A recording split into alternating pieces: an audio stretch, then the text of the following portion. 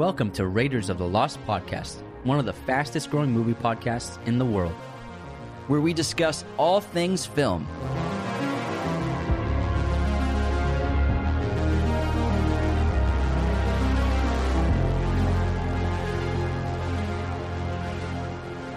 In this episode, we discuss The Godfather Part III.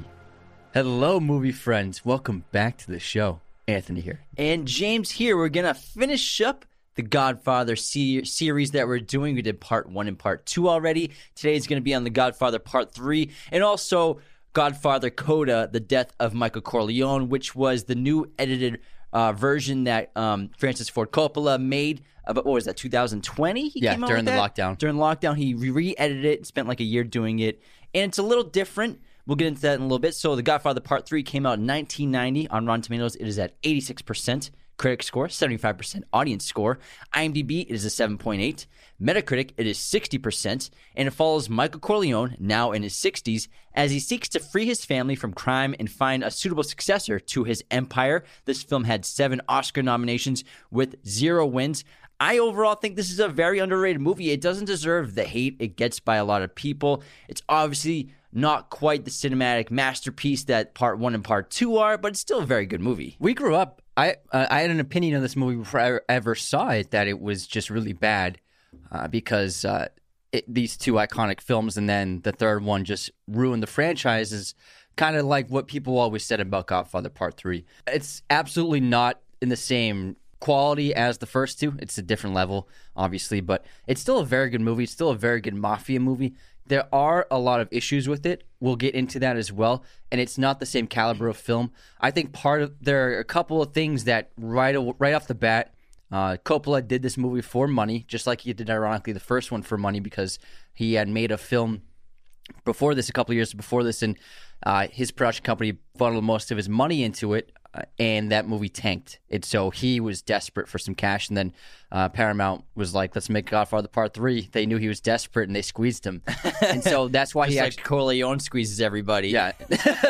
So that's why he made this film, kind of like a cash grab to basically save his finances.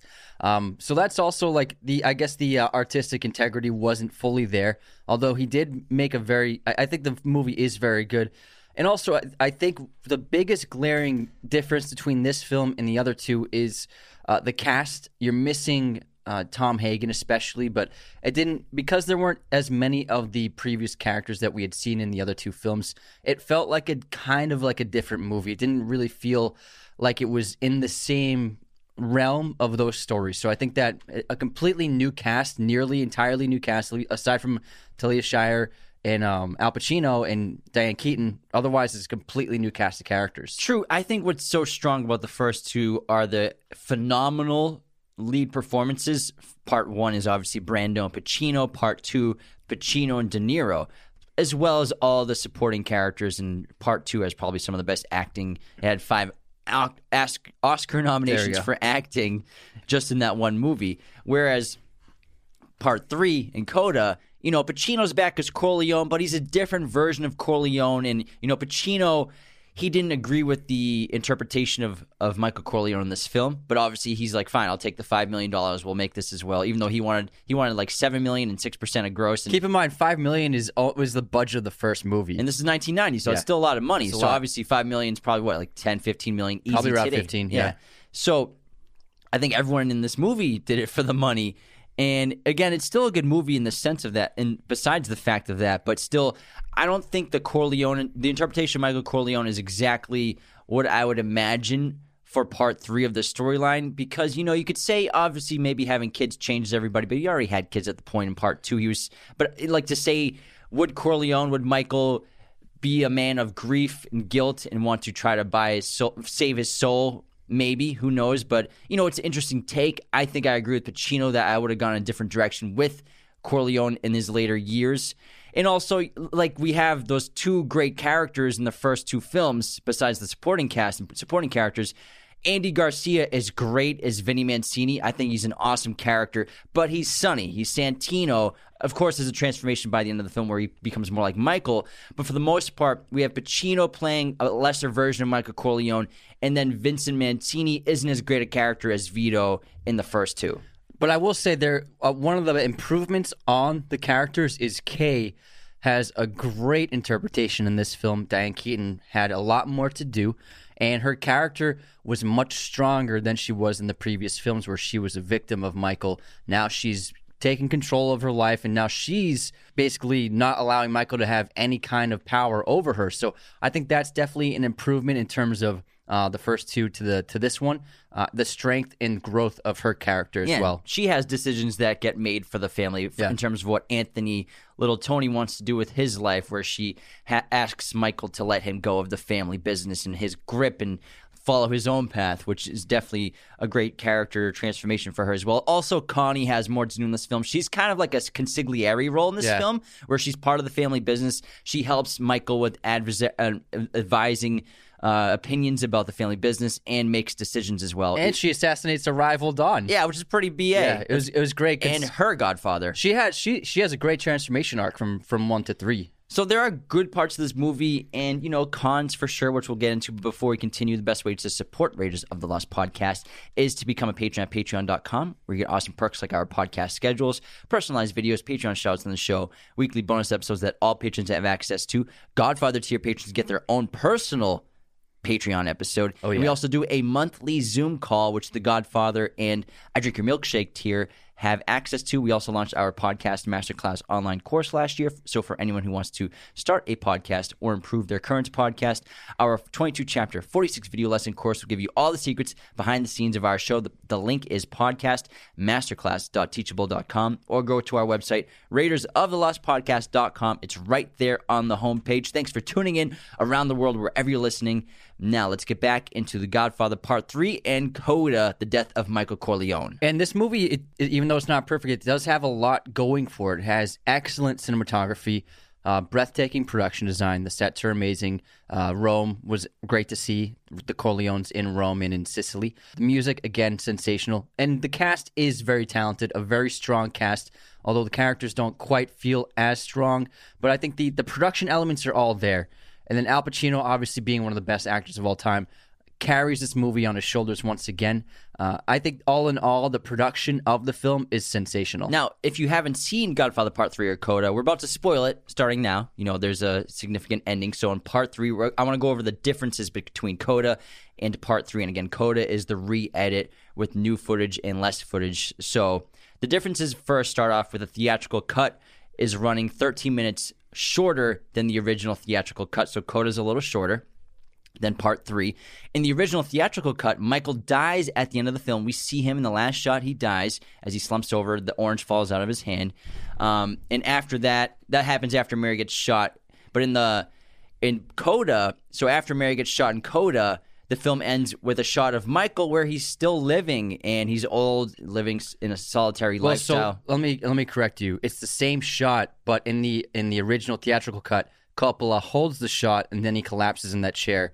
Whereas in the Coda shot, he cuts before he falls. Yeah, so it's the same shot. He's sitting alone in the chair, and we just don't see it cut with him slumping over. Yeah.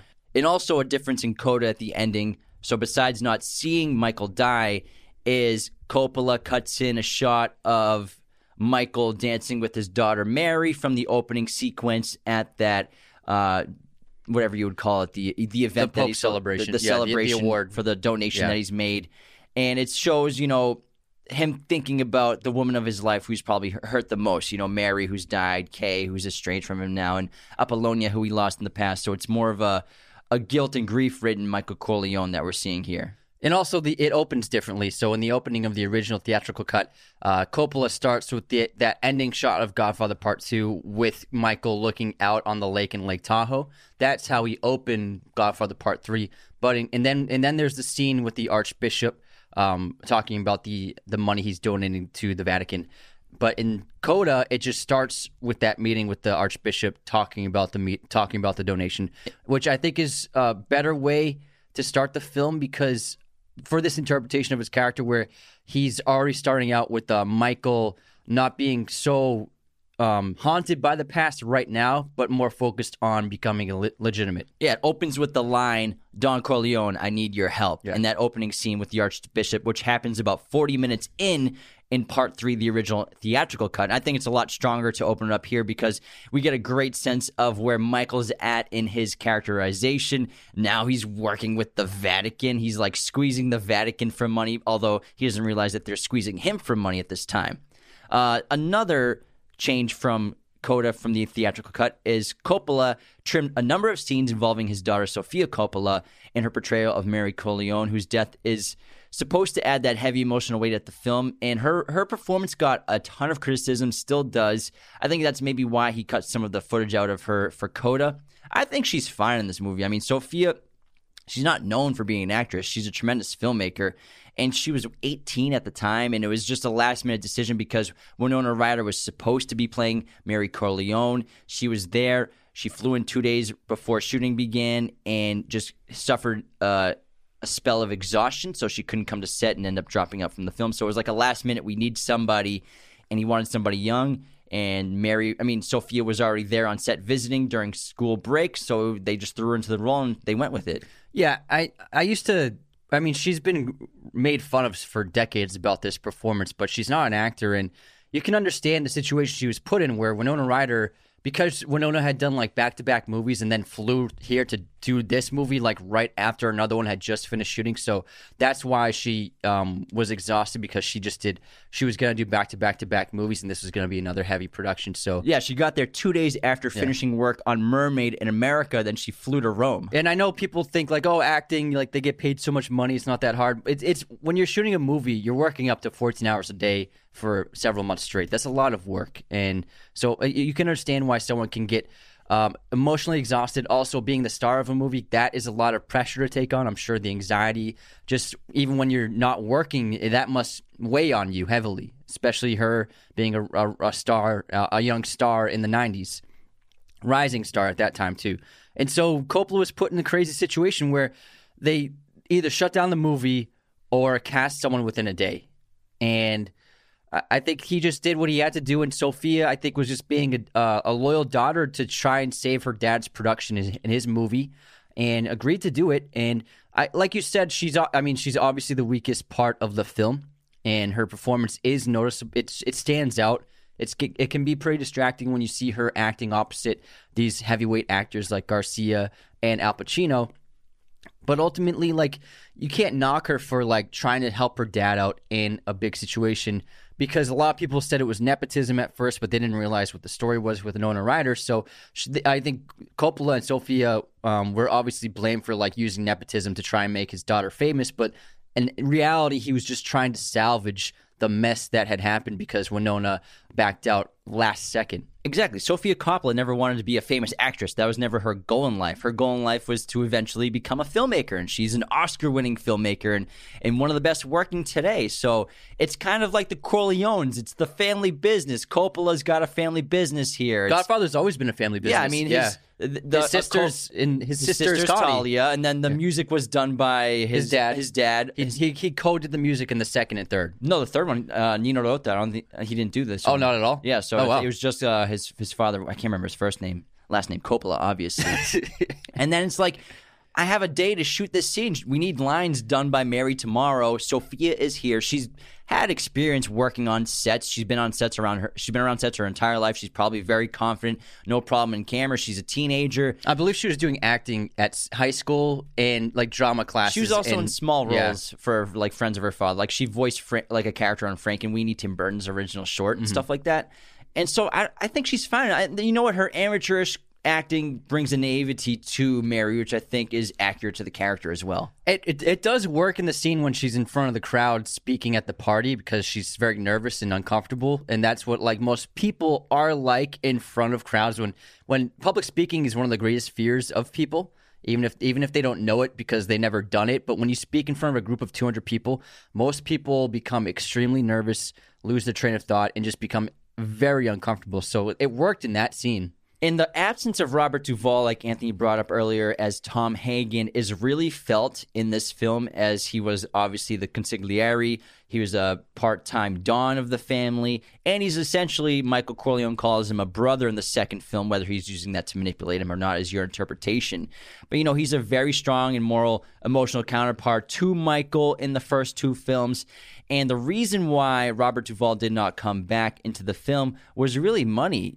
He was offered $1 million by the studio, by Paramount, which he turned down in order to recreate his role with Tom Hagen. Duvall did not feel that the proposed salary was commensurate with that of Al Pacino and Diane Keaton.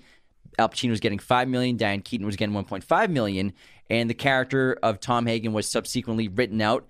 Duvall later defended this opinion, explaining that making money was the only reason to produce that Godfather movie after so many years, which is accurate. It's just to make money. It's kind of like cash grab. Like cash grab, like we see a lot basically every month this year. Every week. This year and decade in Hollywood is a constant cash grab.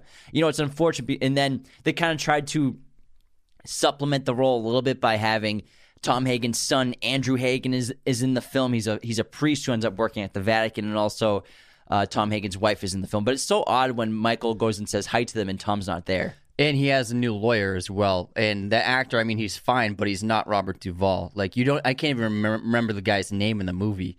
And there's nothing quite memorable about him, whereas Duvall has always had such a commanding screen presence, even in the other Godfather movies, around that gigantic cast of heavyweight actors. So I think that it was a mistake of Paramount to not give Duvall what he wanted. They underestimated how important he was to the story, how important he is to Michael, and how important he was to fans of the movies. I think Tom Hagen is absolutely one of the favorite characters for everyone. He's essential. Yeah. He's part of the Corleone blood family. Even though he's not blood, he's essentially blood to the family. Loyalty is as thick as blood for the Italians and Sicilians. He's committed to the family for 40 years, and when you have a new lawyer, it just doesn't, like when he's sitting with his lawyer in these scenes, it's like that this lawyer's kind of a stranger. He's not a part of the family. It's like Michael can't really trust this guy. It's not someone who wants to see everything go as well as possible for him. And not to say that every decision or piece of advice Tom Hagen has from Michael and the Corleones and his family is always the right thing. It's still great to have a moral person in Michael's ear. The discussions they have about the situations and decisions that have to get made by Michael are really some of the best scenes in the first two films. Yeah, 100%. And I'm sorry. I was going to say the budget was $54 million and the gross was $136 million worldwide. So it made money, but it's clearly probably not enough for Paramount to want to continue the franchise any further. They could have bumped it up to $60 million to pay Robert Duvall. For sure they could have. That would have been fine. And he probably wanted $3 million. I'm sure if he was in the trailer, people would have been more likely to see it. The movie would have been better. And then I think people would have more likely been wanting to see it if they knew that Duvall was in the film as well. Because if he was in this, he would have been like a co-character lead with Michael Corleone for sure, which would have been interesting. It would have been him, Vinny, and Tom, which I think would have been a much better storyline. As much flack as this movie gets, I think it's a very good interpretation of Michael's character for the most part in terms of the theme of the movie, which is Michael is atoning and suffering because of his sins. Like, this movie is about the suffering of Michael Corleone, whereas the other two were about the rise and fall of his power. This one is him paying for his sins, and he suffers a lot in this film, and ultimately he suffers the loss of his daughter by the end of the film. And I think Coppola is saying that there's no way that Michael could ever buy his way into heaven. There's no way that Michael could ever do enough repentance to make God forgive him. The heinous acts he committed in the past, they are unforgivable, and he must suffer because of it. So, yeah, Michael's much older now, much wiser. Even makes a joke about that. He makes jokes in this movie. And you see him smile, which you hadn't seen him do before joining the family business in part one, when he's with Kay and he's actually in love and enjoying life and he doesn't want anything to do with the family business. But this film is Michael trying to rid his soul of guilt and grief with these generous donations. And he's trying and effectively makes the Corleone family completely legitimate. And that's his goal, is to have this legitimate family business that he can pass on to his daughter and his son. Unfortunately for him, his son Anthony, played by Frank D'Ambrosio, who's a very accomplished opera singer, doesn't want anything to do with the family business. He dreams of being a professional opera singer, which he does achieve in the third act of the film. Whereas Mary, played by Sophia, is very much loves her father, wants to be part of the family business, is hesitant because of the things she's heard in the past, but now that she believes him that it's going to be a completely legitimate business, she'll be a part of it. And the difference between Mary and Anthony is Anthony knows that Michael killed Fredo, whereas Mary isn't sure if the stories are true. She talks to Vinny about, asks Vincenzo, is it true that he really killed his brother? And Vincenzo obviously lies to spare her pain. So that's a reason why Mary is still trying to build the relationship with her father, because she doesn't fully believe or understand everything that he did in his past, whereas Anthony is rejecting his father because he knows everything is true. Plus, Tony was the oldest child of Michael and Kay, and so he was a kid, and so he probably had a great. I'm sure he loved Fredo. But he has a lot of memories, I'm sure, of things that happen around the house. Especially, he probably has a great memory of the shooting and stuff like that. Whereas Mary was a younger child; she was a toddler, if not a baby, so she may not remember too much about the things that happened in the past. But I'm sure Anthony has a great memory of the horrific things he's seen in his past, which is why he wants nothing to do with his father's business, and barely anything to do with his father in general. Every family has bad memories. Let him go. So Kay convinces Michael to let him go, which he eventually succumbs to. There's an amazing shot in this movie regarding Kay, because like I said earlier, her character is in control of her life, finally. She's ostracized from Michael, and then when she does interact with Michael in this film, first at the party and then at the train station, she keeps her distance, and she remains defensive.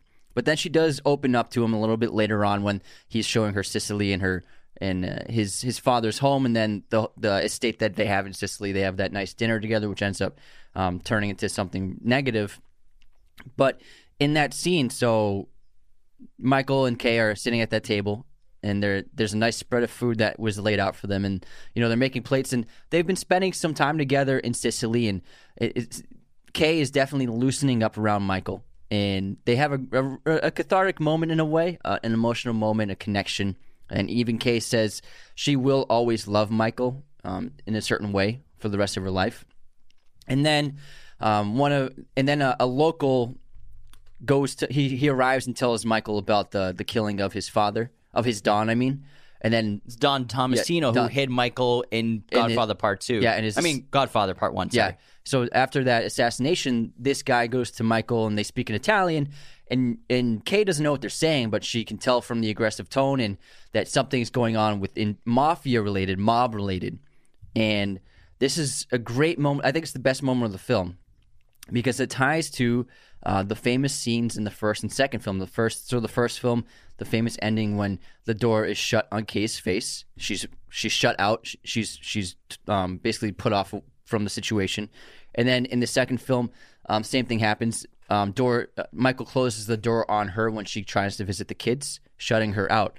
But in this case, Kay sees this mafia conversation going on.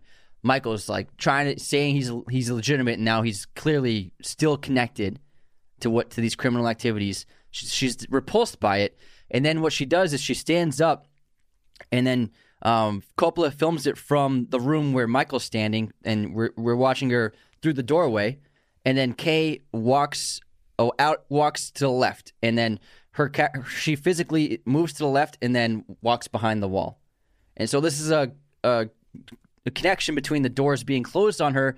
She's exiting frame, and the wall ends up covering her, but she's closing herself off from Michael. She's leaving. And she's closing the door this time on Michael. Because she says what she says, it never ends. Yeah. I think it was a great connection to her character, her most famous scenes in the other two movies. The Sicilian nature in all these films of revenge and getting revenge for loss of pain, of yeah, you know what I'm trying to say. Yeah. Yeah, loss. So this film has a couple great points and plots going on. So Michael Corleone, besides being older and wiser and going through this stage of guilt and grief and trying to rid his soul of his sins, he's very vulnerable. He has health issues. He has diabetes. He's very stressed out, and the stress is taking a toll on his entire body, which we can probably attribute to the diabetes he has. Michael is also trying to cut himself and cut ties with organized crime forever, and that's what he's doing when he's basically like buying out the other Dons in that scene before the helicopter attack where he's like, y'all got 50 million checks. Some of you a little less, some of you a little more. I'm out. I'm done. You guys handle yourself. And that's where Joey Zaza gets upset because he didn't get part of the cut. But that's sorry to interrupt. There's a moment of conflict because the Dons, the mafia, they want in on his deal with the Vatican because they want legitimate money too. Yeah. So Michael's whole entire plan in this film is to become completely legitimate. And even though he's given the money, they want part of that as well. They want to be legitimate. They want to make real money. And the whole plot with the deal with the Vatican is so fascinating, and it's based loosely on real events that happened in 1978 with the Pope of John Paul I, who only was Pope for, I think, 31 days or something like that, which is the shortest papal reign of all time. And the papal banking scandal of 1981 to 1982. And also this theme of a new generation taking over. Do you think that Pope was assassinated? Who knows? I mean, people believe he was murdered, but there are different conspiracies of why he was murdered, but who knows the Pope in this movie is. I know, that's right. That's based on that. Yeah. It's loosely based on it. It's crazy. That's crazy. Same Pope. Yeah, same I name. never knew that. I didn't know that was real. And so Archbishop Gilday, who is the Archbishop we meet in the beginning of the film in Coda, but who's the Vatican banker, he's in charge of the Vatican bank, and he's as corrupt as they come. And him, along with Licio Lucchesi, and then also Don Altobello. So the men in that room when they have that meeting in the Vatican, the first meeting in Rome, they've created an enormous money laundering scheme where they've stolen hundreds of millions of dollars from the Vatican bank. And in order to fix this error and so that no one notices what happened, they're trying to get Michael Corleone to invest $600 million into the Vatican bank, which will just be a direct deposit to the Vatican to fix all the losses that they say they've made because of bad decisions, but it's really just to hide all the money that they've stolen. Michael Corleone doesn't realize the swindle until later on in the film. And so The Godfather is resurrecting these two stories of the Vatican, which you would like to forget. The scandalous collapse of Banco Ambrosiano in the controversial 1984 claim that a newly elected Pope John Paul I was murdered after he began to clean up the bank, the Vatican Bank. So in the film, the International Immobilier was a European real estate company. Its properties were worth over $6 billion in the 1970s, making it the largest landowner in the world. The Vatican owned 25% of this interest. Michael Corleone bought a large block of that stock, becoming the company's single largest shareholder. But then the Vatican asked him to buy even more in their stake in the company, which was worth $600 million. And this acquisition would make give Corleone control over Immobilier. However, the Immobilier deal was really an elaborate swindle concocted by the company chairman Licio Lucchesi, who we assume is just in charge of the situation. He had stolen that fortune from the Vatican Bank with the help of Archbishop Gilday and accountant Frederick Keinzig. And Keinzig is the guy with the glasses who hangs himself at the end of the film, or he gets hung at the end of the film. I think he gets smothered, and then they hang him to make it look like suicide, which actually happened to a real person connected to this entire situation in the real world. And they intended to use Michael's investment to cover all of their tracks. And then their plan was to assassinate Michael Corleone so that they could completely cover their tracks, so they'd have the $600 million in the bank to cover the losses, to hide the fact that they stole all this money from the Vatican Bank. And they hired that farmer assassin with his son to take out. Yeah, Mosca, which is a great. I love how it's like the family business, and he's like bringing his son on this mission. Like imagine like the train, like that's a movie. Like a father assassin, they live on a farm, and he like trains his son all his life to be a perfect assassin as well. It could be, and it's really interesting to watch Michael with the Archbishop because they're in a negotiation. It's just wild to see the Don Corleone negotiating with the Vatican and the Vatican banker. In a way, he's more powerful than ever. Yeah, and the Archbishop ups him up to $600 million, which Michael concedes and agrees to because Michael thinks that this is going to be a good thing. He's helping out the most powerful religious organization on the planet, the Vatican, the Catholic Church. So I will say the original version, which I had seen a couple of times before we watched Coda the other day,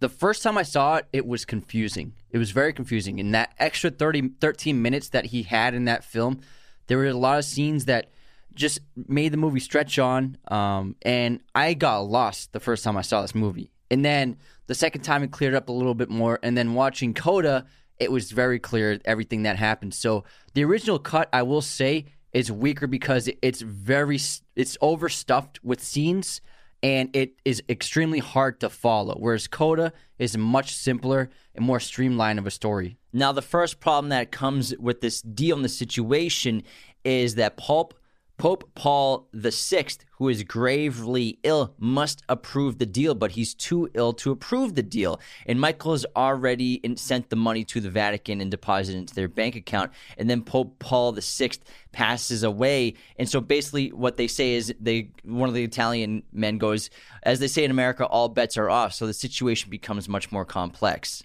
Let's get into that complexity after our intermission. For sure. Raiders of the Lost podcast is brought to you by our friends at Manscaped, the leaders in men's grooming. Use our coupon code Raiders of the Lost at checkout to get up to 20% off and free shipping on your entire order worldwide. We've been talking about their Lawnmower 4.0 groomer for over a year now. This thing is exceptional. It has a 7,000 RPM motor. It's skin safe, waterproof, wireless charger, has a built-in light. You can use this in the shower, fellas. This is the greatest tool you'll ever use for grooming needs. Also, their ultra premium collection is the ultimate wet goods bundle. It includes deodorants, body wash, 2-in-1 shampoo conditioner, hydrating body spray, and a free set of Manscaped lip balm. I highly recommend joining the over 2 million men worldwide who are trusting Manscaped with their grooming needs. Use our coupon code Raiders of the Lost at checkout to help the show. You'll also get 20% off your entire order and free shipping worldwide.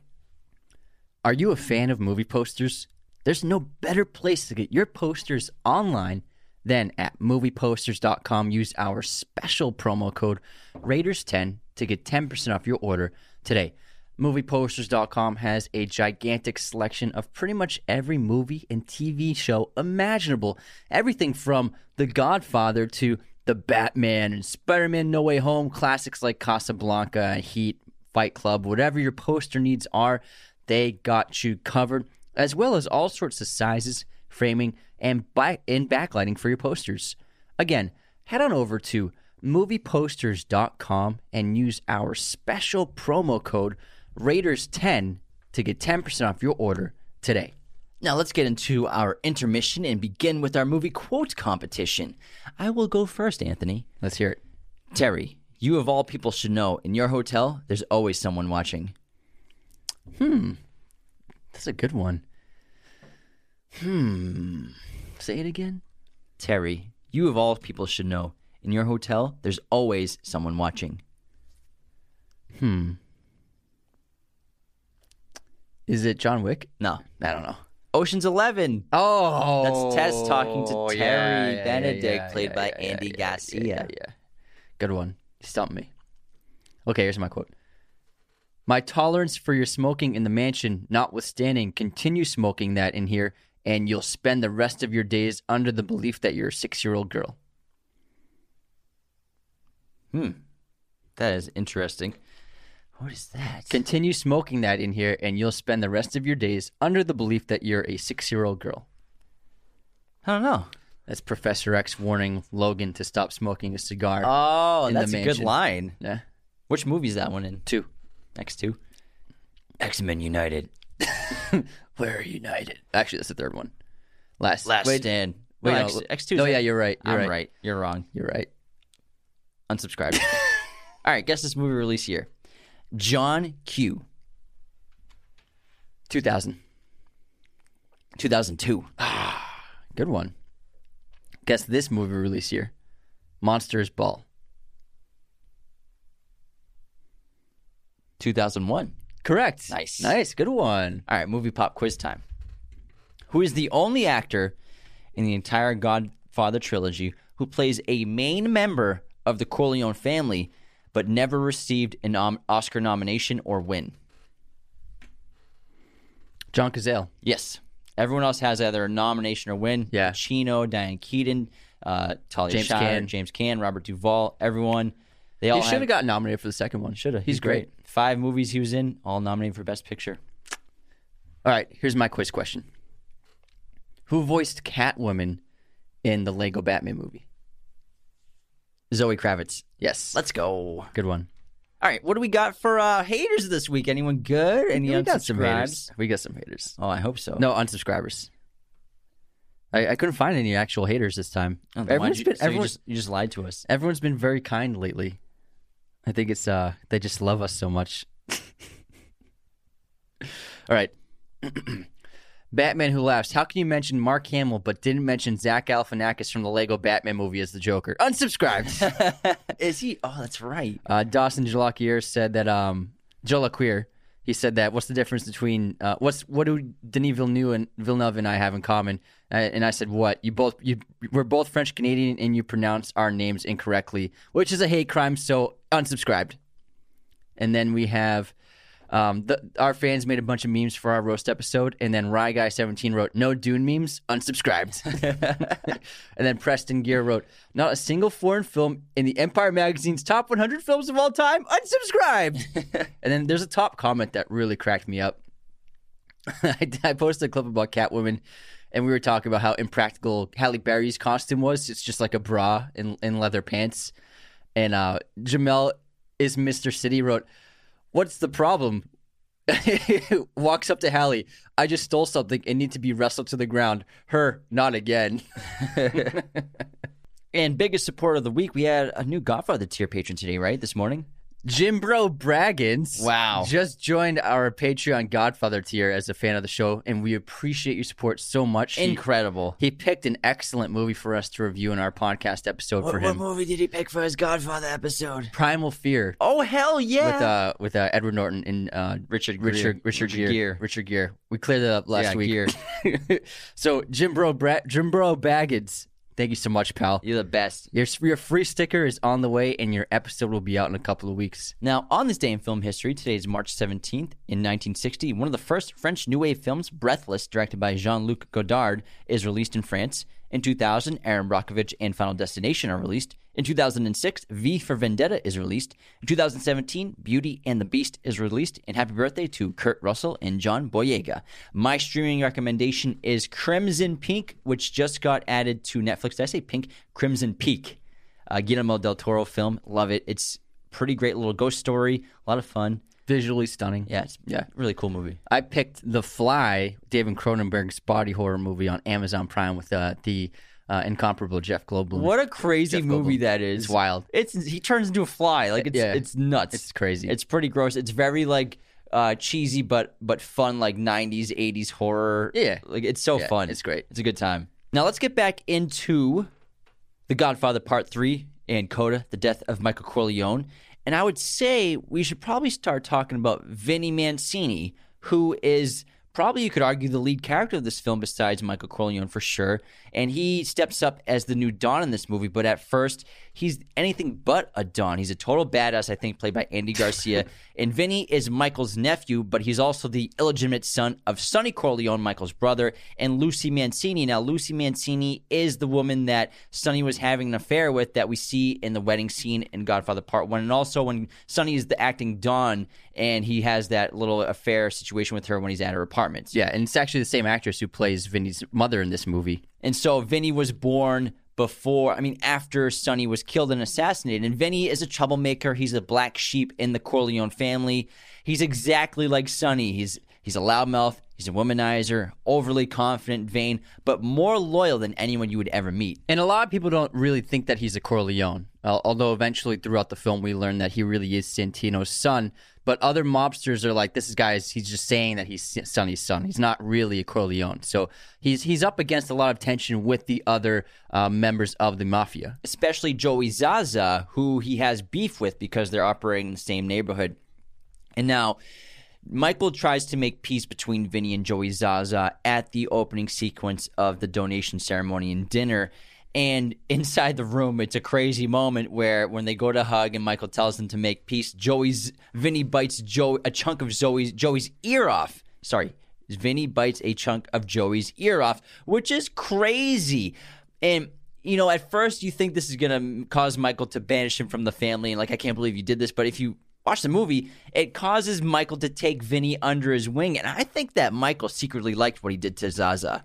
Because it's something, Michael used to be all about retribution and revenge and taking out your enemies. And also, the connection to his brother, I think, is important to him as well. Like, this is my brother's son. He's the last, like, actual member of our bloodline, and so I want to take him under my wing. I'm not going to be the Don, but maybe this guy could be the future of the family for the illegal practices. And I think he obviously saw a lot of his brother in Vinny at this moment and took him under his wing for that reason. And at the reception after the opening ceremony, when Vincent bites Zaza's ear, it happens similarly in the opera house during Anthony's performance where a character bites another character's ear. This amuses Vinny during the scene, and it's not random because biting an ear and drawing blood stands for fighting to the death according to Sicilian custom. So it's like, I challenge you to a duel by biting your ear. Basically. Oh, so that's what Mike Tyson was doing. I don't know if that's what Mike Tyson was doing. And so also, Michael and even Connie are very unhappy with how Joey Zaza is running their turf. So Joey Zaza has taken over the territory that the Corleones used to run in New York, but he's running into ruin, and he's messing the place up, filling it with drugs. It's become a very different area from when the Corleones were in charge. Plus, Zaza's whole persona is very flamboyant. He has this hunger for publicity. He's like the most famous gangster in the country, basically. Like when they're at that dinner with all the Dons, Michael talks about how much wealth he's brought everybody. Then Joey Zaza says, "I've made you all money." And then Michael's like, "Joey Zaza will make you famous. He'll give you publicity, but that's pretty much all he'll be able to give you." Yeah, he was on the cover of Esquire or like Fortune 500. Like, he's been on magazines promoting himself as a gangster. Michael was always working in the shadows, and so it's very different. And Joey is very upset because he wasn't involved in the casino deal. And so when Michael sells the casinos and he pays all the Dons what they are owed because of their investment in the casinos with the Corleone family, Joey Zaza is left out because he wasn't a part of it, and that makes him extremely angry that he wasn't involved in this money, and also no one seems to appreciate what he's done for them. And Joey Zaza, he wants revenge for this situation, and he walks out that door of that meeting saying, "You've all made enemies and you've chosen a side." And then we have the crazy helicopter machine gun assassination of all the Dons, except Vinny, with his quick thinking, is able to save Michael Corleone and get him out of that situation.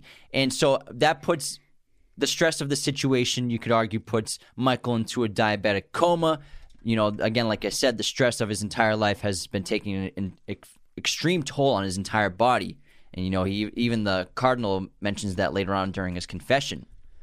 And so while Michael is in this coma, Joey Zaza and Connie give him the approval to take out... Vincent. Vincent and Connie give Vincent the approval to take out Joey Zaza, which Michael did not want to happen because, as Michael is telling Vincent, Joey Zaza would not be capable of this kind of action. He doesn't have the ambition, the resources, or the balls, really, to pull off an assassination of all these Dons at the same time. So Michael understood that there's no way it was Joey Zaza pulling the strings here. There's someone higher up. But Vincent, because he's a hothead, because he's like his father, makes a mistake here and takes out Joey Zaza, which ended up being a benefit for Lucchesi and Archbishop Gildoy. Because they're the ones who wanted to kill Michael. Then they're the ones who wanted to take out Joey Zaza at some point. Yeah, so Vincent did it for them. But the Joey Zaza assassination scene is really great. I love this because it's during the Italian Street Festival, and when you watch it, it's so similar to the assassination by Vito on Fanucci during that Italian Film Festival. It's the same kind of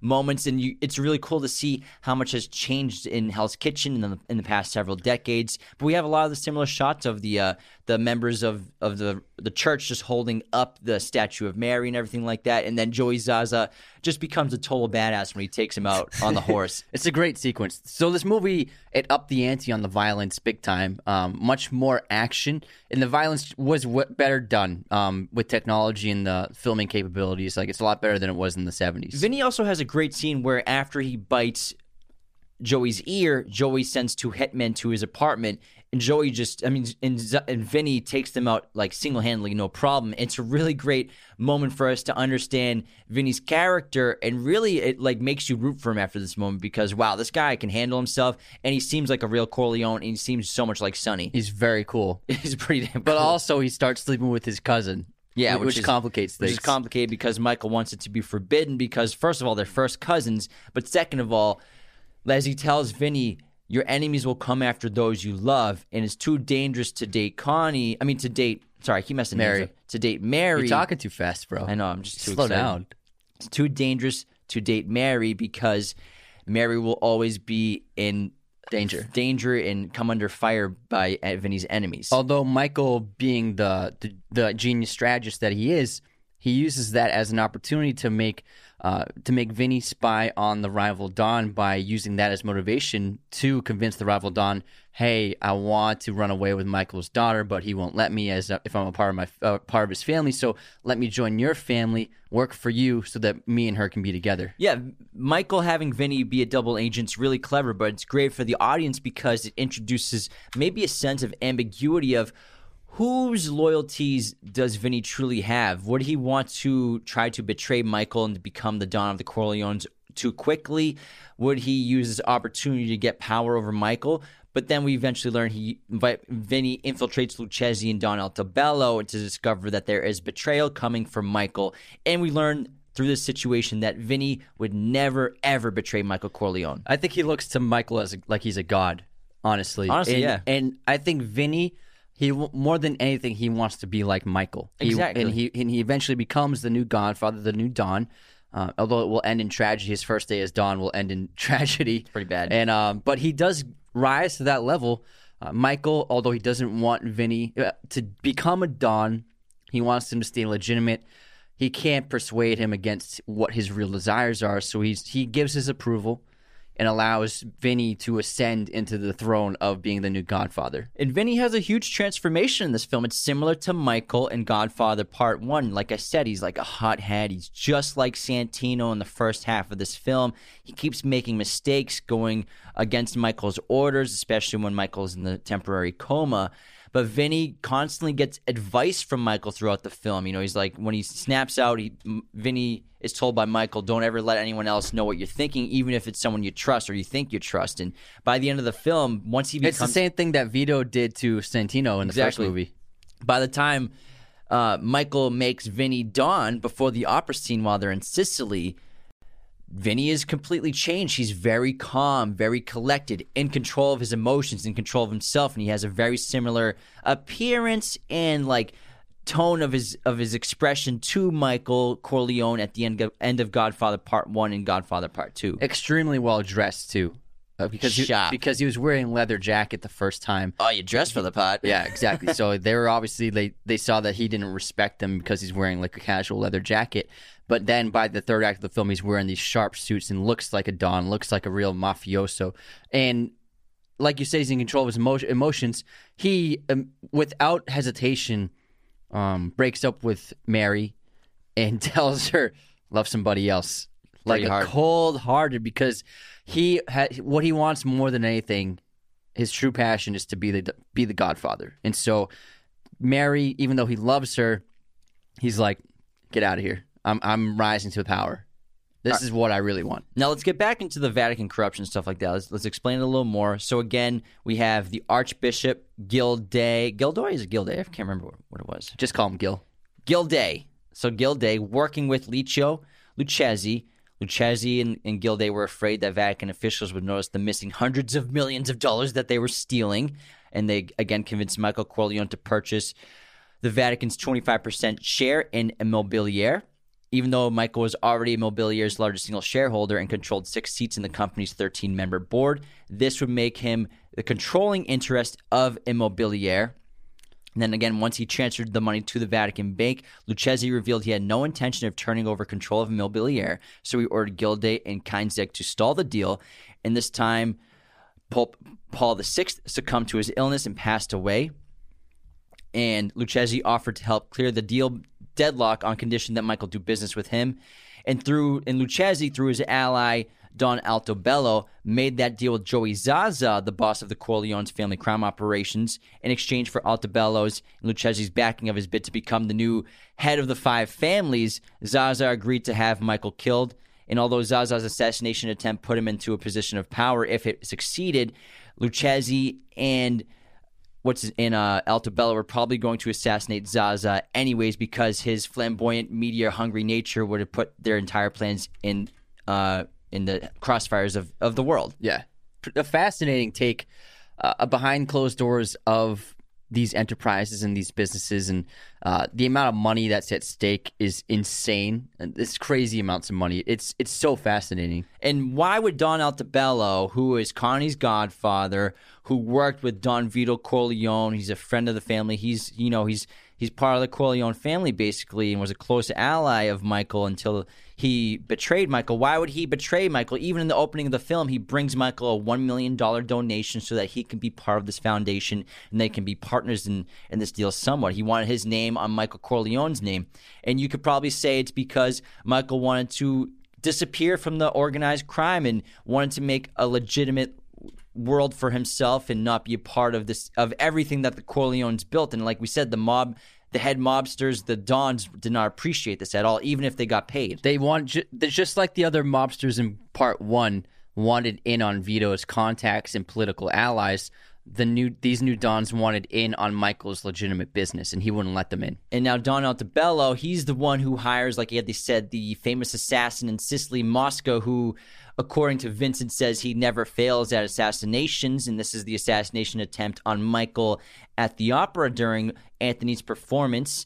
And also, at the same time, Connie gave him a batch of poisoned cannolis before the opera began for his 80th birthday present, but because they all knew that Don Altobello had already betrayed them and was going to assassinate Michael at some point, they poisoned the cannolis. And I love when Connie watches Altobello succumbing to the poison and dying. Even though she sheds a tear, it's pretty hardcore for Yeah, she's Connie watching with the binoculars, like, yeah, eat them up. Eat them up. I mean, those cannolis look delicious. They look very good. You know what this sequence reminds me of? I think that Tom Cruise used it as inspiration for the opera sequence in the one of the Mission Impossible movies. Oh, maybe, yeah. Yeah, that opera sequence where him and Rebecca Ferguson's character are she's trying to assassinate someone, he's trying to stop it from happening. It looks similar. It felt the same, the cross-cutting between the opera and the action going on behind closed doors. Yeah, it's a pretty intense sequence. It's full of tension because this Mosca assassin is just killing everybody behind the scenes. Yeah, he's like the Terminator. Yeah, those twins, they stand nothing against him, which remind me of the twins in the Batman as well. Yeah, the twin bodyguards. Yeah, the doors. Yeah. But he's a hardcore assassin. He's taking everybody out. Unfortunately, he fails at killing Michael Corleone, and unfortunately kills Mary Corleone, which is the most tragic part of the film and maybe one of the most tragic parts of the entire trilogy. And this is what Michael deserves because of what he had done in the past. This is his penance. He deserves to suffer. He is not a good guy. He is a villain. He's a bad person. He's done terrible things. And so Coppola is saying, Michael Corleone, he has to suffer. And also, the reason why he recut the ending to show Michael surviving and not dying at the end is to show that in that great ending, the line that comes on the screen, I can't remember what it says, the Sicilian line about like... Cent'anni. Yeah, and it lasts... 100 years. 100 years. So Coppola's saying, Michael deserves to continue suffering it forever. And even though we don't see the death of Michael Corleone in the film Coda, the death of Michael Corleone, you could say that this is a death sentence. You know, he's lost everything at this point. He's lost his family, the only thing that was keeping him alive. You know, that's all he really cared about was his children. And he lost Mary to the bullet wound. She's dead. And we can assume that Anthony, his son, will never talk to him ever again. We can assume that Kay, even though they confess their love to each other again, will never talk to him again. Who knows if Connie will ever talk to him again? Probably, maybe. Who knows? But we can assume that he's just going to live out his days completely alone, secluded, and just waiting to die by himself, which is a death sentence in a way, the death of Michael Corleone. It's worse than death. Probably. Yeah, if you think about it. And now, this all relates also to Michael's confession to Cardinal Lamberto. So Cardinal Lamberto is a true priest, an actual honest man who Don Tomasino recommends Michael can talk to confess the situation to with the Vatican because he's afraid of talking about the corruption in the Vatican to anyone. He doesn't know who's corrupt or not. And so during that confession with Cardinal Lamberto, he explains to Michael that he deserves to suffer for his sins, but you can be redeemed. And I think it's pretty ironic that after this point, Michael kind of becomes a hand of righteousness against corruption in the Vatican. Unfortunately, he is unable to save him and Vinny, unable to save Pope John Paul I from the assassination on him, which they knew was coming, but they were able to get revenge for his death, which is pretty crazy. Obviously, the accountant who was suffocated then hung from that bridge, and then Archbishop Gilday gets shot and assassinated at the Vatican, which is pretty wild. And also Lucchesi gets taken out by one of Michael and Vinny's men, who goes in with no weapons at all and uses Lucchesi's glasses to kill him in the jugular. It's so brutal. I also think that Mary's death is a result of Michael's actions in this film, not like practically, but in the sense of him deserving to be punished, because even though it looks like he's being legitimate and, like you said, acting self-righteously, which he is, he also unwillingly grooms Vinny to become a perfect Don. I think subconsciously knew he wanted to be a Don, and also allows him to be a Don. I think that's him still saying, I'm still involved with the mafia. By allowing Vinny and giving him the permission to become the Godfather, he's basically saying, I'm still involved. I'm just not there anymore, but I'm allowing it to happen. I'm allowing the Corleone family to still be corrupt and oversee criminality. So in a way, he never became fully legitimate. And I think that ties into the excuse that Michael constantly gives about being in the mob and becoming the Don of the Corleones, and then continuing it is he's always saying, I'm doing it to protect my family. Everything I've done is to protect Kay. It's been to protect my children.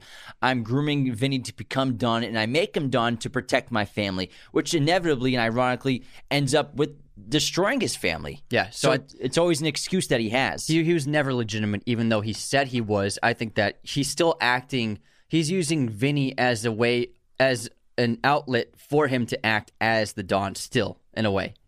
This film, it's, again, I think it's a little better than people think. I love the sequences in Italy, obviously. It's really beautiful to be back in Sicily, and it just harkens back to the first two films so much. And I love being at the opera house, and, what's an opera without some tragedy? Got to have some terrible things happening in that situation. But it is tragic, and, Pacino's scream at the end of the film on the steps after Mary gets shot is horrific. And, I like how Coppola gets the shot of it silent first, and everyone's just watching Michael scream out in pure agony and pain. And then we get to hear him screaming. And it's just a painful scene to watch. Yeah. And ultimately, I agree with Al Pacino and him not agreeing with this take on Michael. Because that, like you said, that's why he didn't want to sign on into the film initially, because he didn't feel that Michael would ever feel great regret or remorse for his actions in the past. And I agree with that, because we analyzed the first two films, and he is a cold, calculated killer. And I think that this was pretty much a big 180 for him to be a desperate family man and to show so much love for his family and for other people. I agree with Al Pacino. It was not quite what I was expecting for the third chapter. Yeah, they wanted the audience to now empathize with Michael Corleone, which I get. I understand you want to go in a different direction, but I think it would have been a totally more badass and cool movie and better story. If he became Don of the Vatican. If he's the same. Yeah. He's the same guy. If he becomes the Godfather he was, maybe he's lost a step, but then he becomes what he once was at the end of the film. Yeah. That would have been, I think, an epic third ending to the trilogy. Yeah, but $5 million, that's a lot of money. $15 million. I'll hey, good amount of cheddar 3 months cheese. of work. Okay, no problem, Francis. Well, because Francis, he threatened him where, if you don't take this, then if you want the $7 million with 6% gross, then I'll just open it up with your funeral, and we can do something else. Yeah. So Pacino's like, all right, I'll do it. So overall, pretty solid movie. It's good. It's not Godfather Part 1, not Godfather Part 2. But it's very good. It's good. It's very good. Yeah. Now, what do you got? Some trivia going on? I got some. Anxious to say some stuff. I'm ready. Go. So Al Pacino and Diane Keaton actually dated on and off for several years after making the first film together, ultimately breaking up for good when Diane Keaton wanted a serious long-term relationship and Pacino did not. He wanted to be a bachelor. This led to a lot of friction when they first arrived on the Godfather set for Part 3, because they hadn't actually seen each other for several years. And like their characters, they were able to get past the issues of their past in real life. Catherine Scorsese, Martin Scorsese's mother, has a cameo in The Godfather Part 3. She is one of the women who stops Vincent to complain about the poor care of the neighborhood. She can also be seen in another gangster film, Goodfellas, in the larger role as Tommy DeVito's mother. Sofia Coppola had to redub about 20% of her original dialogue for the final cut after a disastrous early screening for the New York press in 1990. where many of the critics singled out her performance as being distracting and bad. According to an interview in Entertainment Weekly, she said her greatest vocal challenge for the role was getting rid of her Valley Girl LA accent and correctly pronouncing the name Corleone. Francis Ford Coppola once admitted that he was still unhappy over the final result of The Godfather Part III because of lack of time to write the script. According to him, he wanted $6 million for the writer, producer, and director fee in 6 months to write the script. Instead, the studio gave him only $1 million in fees and only 6 weeks to work on the script in order to meet the Christmas 1990 release date. He also regretted that the character of Tom Hagen had to be written out of the script because the studio refused to meet Robert Duvall's financial demands. Again, a lot of times studios just want to get that release date. 6 weeks to write a script for a 2-hour and 40-minute movie of the Godfather trilogy. That's not a lot of time. Yeah. So, I mean, he did the best he could. Because of the popularity of the 2 earlier Godfather movies, Frank Sinatra reversed his anti-Godfather stance and expressed interest in playing Don Altobello. He lost interest because of the size of the paycheck for the role, and it went to Eli Wallach. Sinatra got his role in From Here to Eternity when Wallach backed out because of the low pay for that movie. I got Eli Wallach on my wall right here. Oh yeah, there he is. He's in The Good, the Bad, and the Ugly. The ugly. That wraps our entire film of The Godfather Part 3, and that wraps the Godfather trilogy on the show. Wow. I'm sure we'll talk about these at some other point in time, but it was a lot of fun to finally talk about these movies. We've been saving them for a little while, and we really hope you enjoyed these amazing pieces of cinema as much as we do. We have some excellent episodes coming up very soon, so keep tuning into the show. Thank you to all of our patrons for supporting the show, and see you next time. Raiders of the Lost Podcast is a mirror image production. Sound mixing done by Jacob Kosler. Opening music by Chase Jackson.